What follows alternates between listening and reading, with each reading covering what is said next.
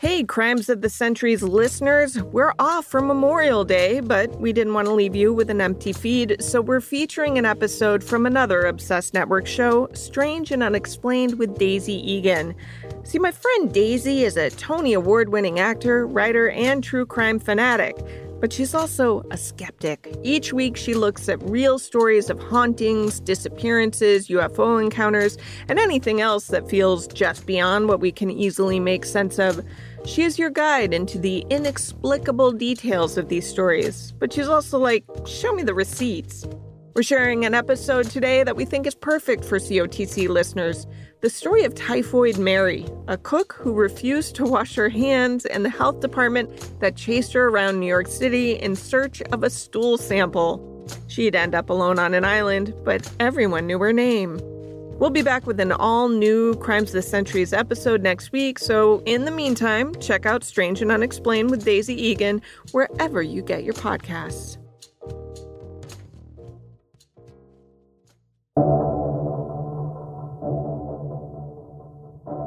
If you have children, you know how impossible it can be to get them to remember to wash their hands. Ever. Let alone after they use the bathroom. If my son had it his way, he would eat everything with his hands, which would be marinated in weeks' worth of germs.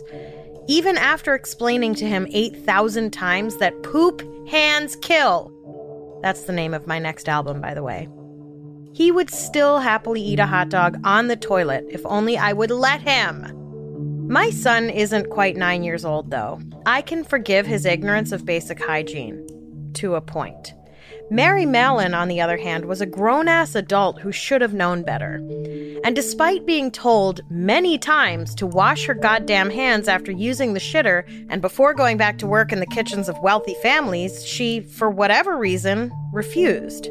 As a result, she left scores of really sick people in her wake, killing a few along the way, and was forever dubbed Typhoid Mary. Welcome to Strange and Unexplained with me, Daisy Egan. I'm a writer and an actor who is eating sushi while writing this episode and can only hope the chef in whose hands my life sits thought to wash them thoroughly.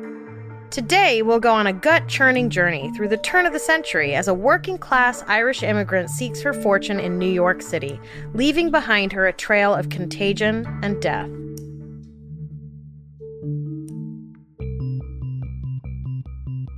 In August of 1906, wealthy banker Charles Henry Warren, his wife, and their children were vacationing for the summer in Oyster Bay, New York, when Mrs. Warren, 2 of her daughters, 2 maids, and a gardener all came down with typhoid fever.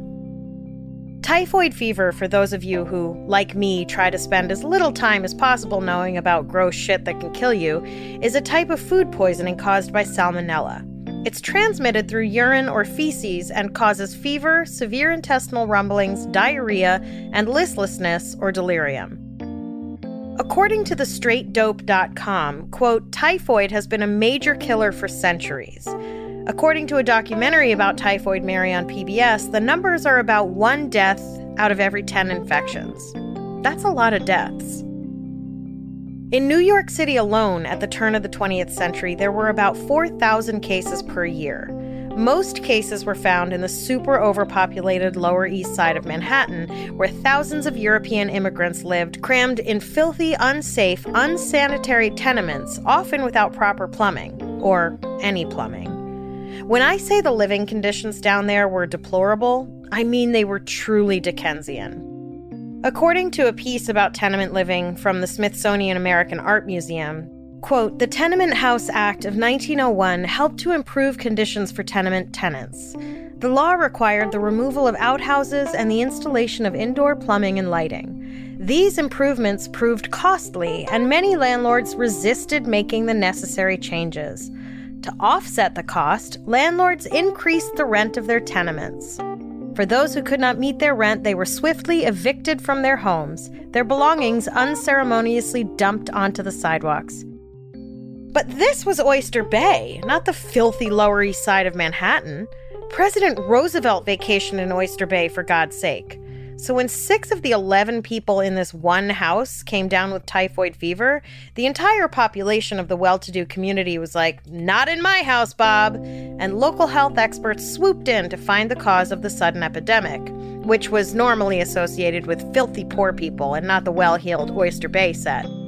The sewer water was dyed to see if it contaminated the drinking water. It didn't. The local shellfish and milk supply were examined, all to no avail. It is interesting to note how quickly and thoroughly problems are investigated when the people involved have money, isn't it? Thousands of people in the Lower East Side tenements were coming down with typhoid fever every year, and the response was basically a hearty shrug and a "what can you do?" The owners of the home Mr. Warren had rented were concerned that having the reputation as the Typhoid House was going to be bad for business. So they hired George Soper, a sanitary engineer who had come to be known as an epidemic fighter. According to his memoir, Soper said that after checking the notes on the previous investigation at Oyster Bay, the nearest explanation was that an old Indian woman who lived on the beach had brought polluted shellfish to the household. Check that off your bingo cards, kids. When in doubt, blame an old Indian woman. But this theory would not stand the rigorous inquiry which I gave it. Shocking. So, Soper turned his attention to the other members of the household and narrowed in on the cook, Irish immigrant Mary Mallon, who'd been hired by Mr. Warren on August 4th, just a few weeks before the first typhoid victim in the house fell ill. I tried to find out everything I could about her, but there was not much to learn. Mrs. Warren said she was a good plain cook, her wages were $45 a month, and that she'd been obtained from Mrs. Stricker's.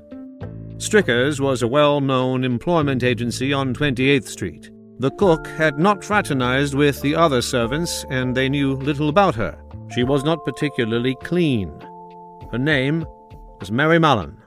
That was about all. I have a couple things to say about that. One, $45 in 1906, adjusted for inflation, is about $1,500. $1,500 a week, which means a lot of people in this country are making about as much as they did over 100 years ago. Which has nothing to do with anything, really, but neither did the information about how much she was paid to begin with. Just something to put in your pipe and smoke. 2, she was not particularly clean. LOL. First of all, was anyone particularly clean in 1906? I mean, have you ever seen Gangs of New York? And addendum B, how filthy was she that it was outwardly and immediately noticeable? All I can think of is Pigpen from the Peanuts cartoons. Why is a well-known employment agency hiring out a cook who was, quote, not particularly clean? Of all the positions, cook seems pretty high up there on the please send someone clean list. Okay, so Stinky Mary was now in Soper's crosshairs, but he couldn't figure out how she was transmitting the typhoid bacteria, considering that food is generally cooked, killing off most bacteria, including salmonella. Then, after going over Mary's menu for her time at the Warrens, he found the culprit, and I sincerely apologize ahead of time for ruining one of the last pleasures some of you may still have in this cruel, cruel world. The food that had made the 6 people in the Oyster Bay vacation home so sick was ice cream with fresh peaches. So, Soper did some old-school contact tracing and found out that, sure enough, everywhere that Mary went, her poop was sure to go. Soper found no fewer than 7 families Mary had cooked for who had experienced sudden, inexplicable outbreaks of typhoid while Mary was cooking for them. In each case, Mary pieced out shortly after everyone got sick. To be clear, it's not like Mary knew she was the cause of the illnesses. She had no idea she was a one-woman salmonella factory. It's not like she was some comic book villain who was like, ha ha ha, I have struck again. But it does beg the question, why did she always seem to quit shortly after her employers got sick? And did she at any point even notice that people around her seemed to get the shits pretty frequently? Like, did that cross her mind at all? As for Soper, his ensuing hunt for Mary Mellon's stool would prove more difficult than he'd likely imagined.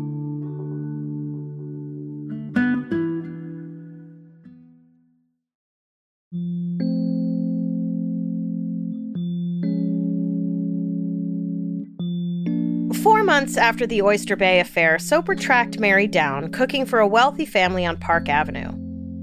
I don't know if he attempted to speak to her somewhere more private or ask if he could set up an interview with her, but their meeting ended up taking place in the kitchen of the family she was working for, and it basically went like this.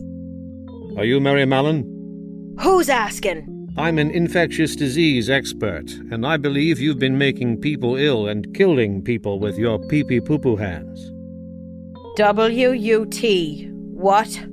I'm going to have to collect some of your poop in this jar, if you wouldn't mind. So Mary did what any self-respecting woman approached by some rando asking for her poop in a jar would do. She picked up a carving fork and chased him out of the house. Bear in mind, diseases were seriously misunderstood in the early 20th century. People hadn't quite grasped the idea that something invisible could jump from person to person, causing illness and death.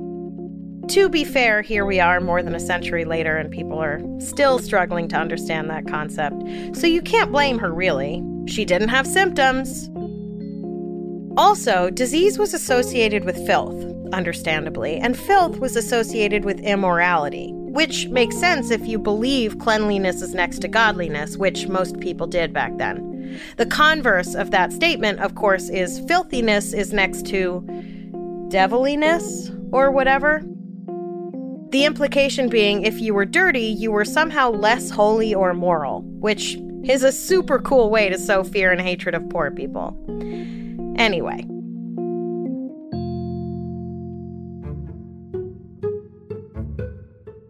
Soper figured out where Mary lived and brought an assistant with him one night where they waited at the top of the stairs by her boarding house door for her to come home. When Mary got home, she saw this fucking guy again, and she was not pleased. When he again asked her to poop in a jar, she unleashed a torrent of slurs at him and his assistant as they fled back down the stairs away from her.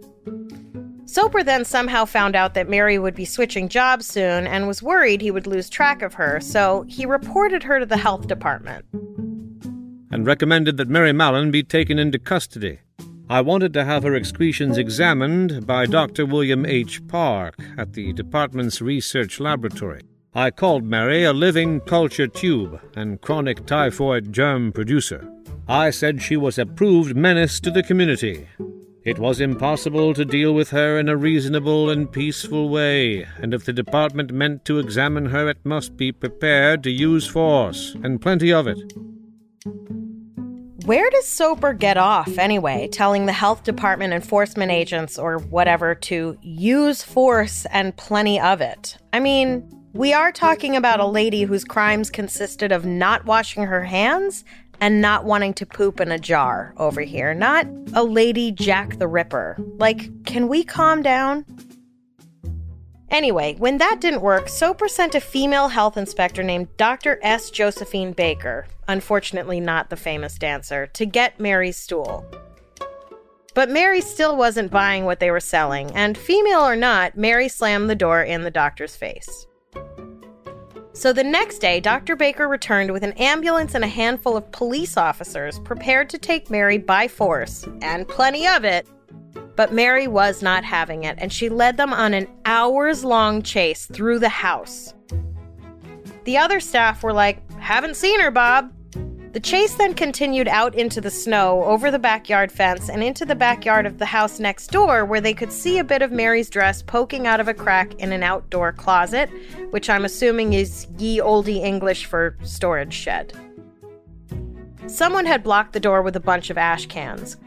Clearly, despite Soper concluding that Mary didn't have a lot of friends, she had accomplices.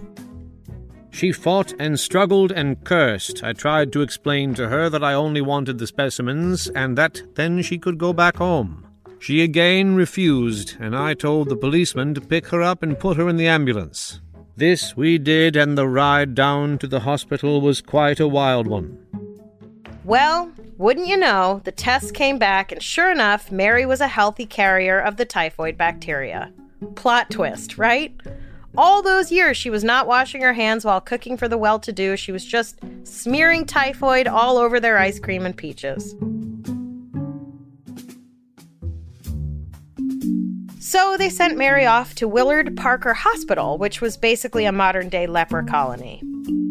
I called on her there. She had been placed in one of the outside isolation wards. In view of her actions when arrested, she was regarded as a dangerous and unreliable person who might try to escape if given the chance.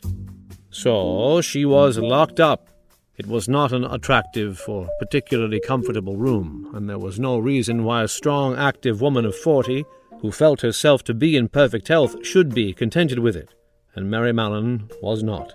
The room, with its white walls and ceiling and floor, the white bed and the white bathrobe which Mary was wearing, gave the curiously healthy and fearfully angry-looking person a startling appearance.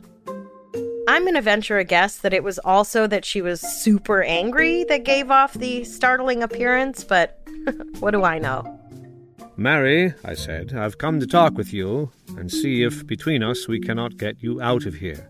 When I have asked you to help me before, you have refused, and when others have asked you, you have refused them also.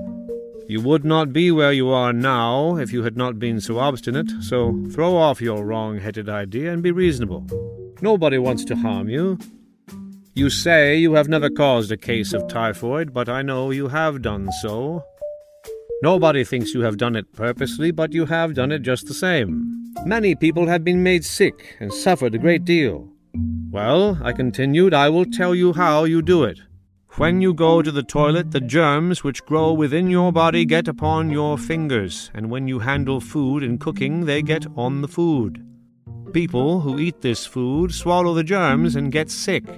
If you would wash your hands after leaving the toilet and before cooking, there might be no trouble. You don't keep your hands clean enough. Mary's expression did not change, nor did she utter a word. And actually, you have to hand it to Mary here. It's not every day that someone tells you you have been repeatedly feeding people actual shit. I don't know how she maintained her composure. Like, at all. Soper went on. The germs are probably growing in your gallbladder. The best way to get rid of them is to get rid of the gallbladder. You don't need a gallbladder any more than you need an appendix. There are many people living without them. Again, Bob, good intentions, but poor delivery. You can't just be like, hey, who needs it, when you're talking about someone's organs. Chances are really good that Mary was either Catholic or Protestant, having immigrated from Ireland. And I'm no religion expert, but I'm pretty sure people with a lot of faith and not much education are likely to believe that God put everything in their bodies for a reason, and we shouldn't just go taking parts out willy-nilly. I don't know. Also, not for nothing, she was probably like, what the fuck is a gallbladder, and how dare you accuse me of having one? Little did Mary know, removing the gallbladders of people unknowingly carrying around typhoid actually doesn't do much good. In his defense, I don't think Soper knew this yet either. It would be another 17 years or so before doctors were like, our bad, the gallbladder's innocent. And still, Mary was like, no dice. So Soper, in what my opinion is a really confusing move, offered to write a book about Mary, like as an enticement to carve out her organs. Soper promised her all of the profits, but still, I don't think Mary was going to be too keen on, like, publicizing her status as the poop queen of New York City. No offense. Even if he said he would protect her identity, I can see why she wouldn't buy it. As I finished with my back there against the door, Mary rose. She pulled her bathrobe about her and, not taking her eyes off mine, slowly opened the door of her toilet and vanished within. The door slammed. I love that the end of this encounter is her locking eyes with this dude while she presumably goes off to lay a deuce. I only wish she would have said, "Stick around, Doc. I'll make you some of my famous ice cream and peaches."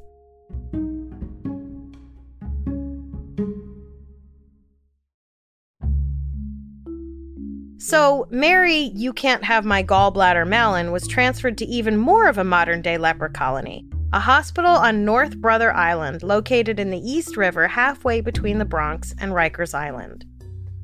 She was set up in a little bungalow situated right on the riverbank, complete with a living room, kitchen, bathroom, gas, modern plumbing, and electricity. Food was delivered to her, and she cooked, ate, and yes, quarantined alone. Now, all the trauma of missing out on these last 2 years aside, is it just me, or does that sound like an actual dream? You're gonna let me live rent-free on a secluded island and bring me my food? And I get river views? Yes, please, sign me up. Let me grab my notebook and pen and I'm ready to go. And these 5 suitcases of books. And maybe my PlayStation. But dear God, not the internet. Thank you. Mary had a different feeling about the situation. Why should I be banished like a leper and compelled to live in solitary confinement with only a dog for a companion? Girl, you got to have a dog too? Wow. In June of 1909, 2 years after being isolated on North Brother Island, Mary hired a lawyer. I love this part. She was basically like, fuck this shit, I'm suing. The lawyer went about building a case for unlawful imprisonment, and rumors began to circulate that newspaper magnate William Randolph Hearst was paying her legal fees, which, on the face of it, seems really charitable and generous, until you consider the headline of the article he splashed on the front of the Hearst-owned New York American that read, quote, Typhoid Mary, the extraordinary predicament of Mary Mallon, a prisoner on New York's quarantine hospital island. And while the article was generally sympathetic to Mary, it did describe her as, quote, a living, walking incubator of typhoid fever germs, which is like, okay, simmer down. But even worse was the accompanying full-page drawing of Mary cooking, wait for it, a bunch of tiny human skulls in a skillet. I literally cannot. Sometimes people ask me why I'm so angry. From now on, I'll just refer them to this episode. So, Mary's nickname, Typhoid Mary, which had actually been given to her in 1908 at a medical conference, I guess Patient Zero wasn't catchy enough, became cemented in the zeitgeist, not to mention the implication that she was some sort of nefarious dark arts witch cheerfully cooking baby skulls. In the article, bacteriologist Dr. William Park admits that while 50 other patients have been identified as healthy carriers of typhoid, only Mary was kept in quarantine. To be fair, the other 49 people weren't cooks, and not for nothing, probably had better hygiene habits than our friend Mary. So, Mary, most likely not a witch Mallon, was like, oh, you thought I was gonna sue you before? Now watch. She wrote a letter to her lawyer in response to Dr. William Park's statements about her. In it, she said, I have been, in fact, a peep show for everybody. Even the interns had to come to see me and ask about the facts already known to the whole wide world. The tuberculosis men would say, there she is, the kidnapped woman. Dr. Park has had me illustrated in Chicago.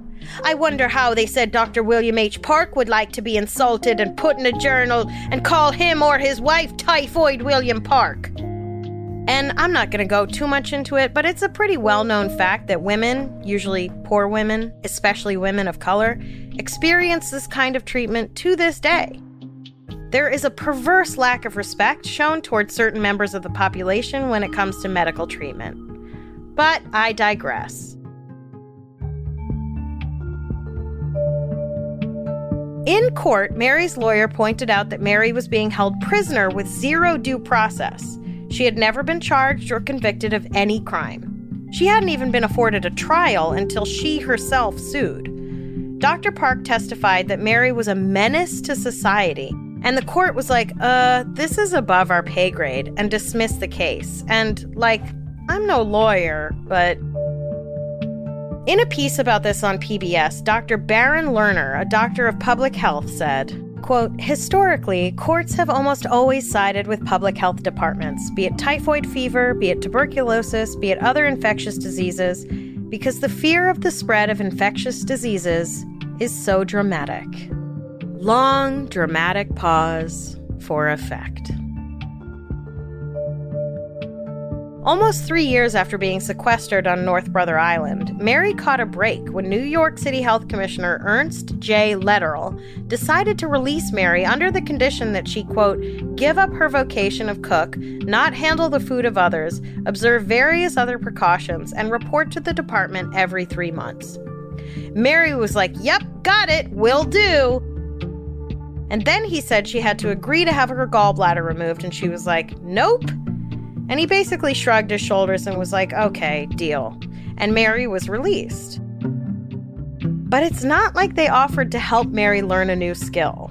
They were like, off you go, into the world. You can't do the one thing for work that you know how to do, though. Good luck. And she was on her own. Mary tried working as a laundress. I would say launderer, but that sounds like she was laundering money, which as far as we know, she wasn't. She hated doing laundry because doing laundry is literally the worst. It also paid terribly. The health department kept track of Mary for the first 4 years or so after her release, but then in 1914, Mary blooped herself off the radar and they were like, oops. In his book, Soper wrote, on her release, Mary promptly disappeared. She violated every detail of the pledge she had given the Department of Health. And I just want to interject that she didn't disappear promptly, and she didn't violate every pledge she had given. She tried making it work for 4 years before disappearing, so credit where credit is due, dude. Soper went on, she changed her name and went back to cooking again, under the name of Marie Breshoff, and sometimes Mrs. Brown. Mary now cooked in hotels, restaurants, and sanatoria.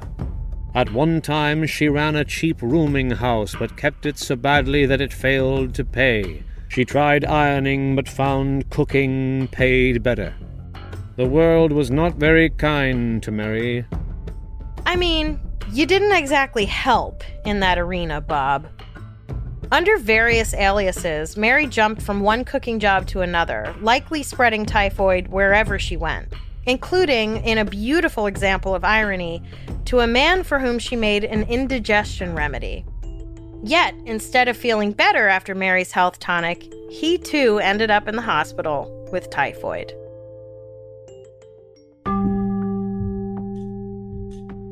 In 1915, Soper was contacted by a doctor at Sloan Hospital for Women, where Mary was cooking under a pseudonym.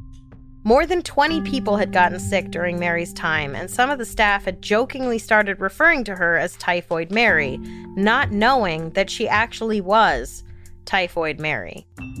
And I just want to highlight here that Mary, who had been expressly warned against cooking for people, had not only taken a job as a cook, but had taken a job as a cook in a hospital. I mean, that takes guts. So, once again, Mary was arrested and taken to North Brother Island to live the rest of her life in relative solitude. And it seems like at this point she basically resigned herself to her fate, probably because she went back out into the real world where she had to try to make a living without doing the thing she knew how to do best, albeit without washing her hands before doing it, and realized that living rent-free without having to work and having your food brought to you is nothing to look down your nose at. It never seemed like she had many friends at all, and she had no family, so it's not like she was some wild and crazy extrovert for whom solitude would be a particularly cruel punishment. Still, though. At the end of all this, Mary infected an estimated 122 people, 5 of whom died. At the turn of the century, bacterial and viral infections and foodborne illnesses were at an all-time high. These types of illnesses remain a danger even today, but my, how things have improved where sanitation and hygiene are concerned. Mary's story, complete with all of its gross, ridiculous, and I'll admit it, sometimes hilarious drama, speaks to something wider, though. Public health crises are all-hands-on-deck affairs. They're system failures in this unpredictable world of ours. Sure, Mary should have washed her hands, but those in power should have more diligently played their part in building better infrastructure for those most vulnerable to disease.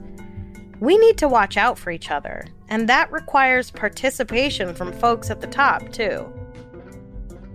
Perhaps the most strange and unexplained piece of all this is that we somehow trick ourselves into blaming the Typhoid Marys of the world for some of nature's most unwieldy fates. Anyway, wash your damn hands.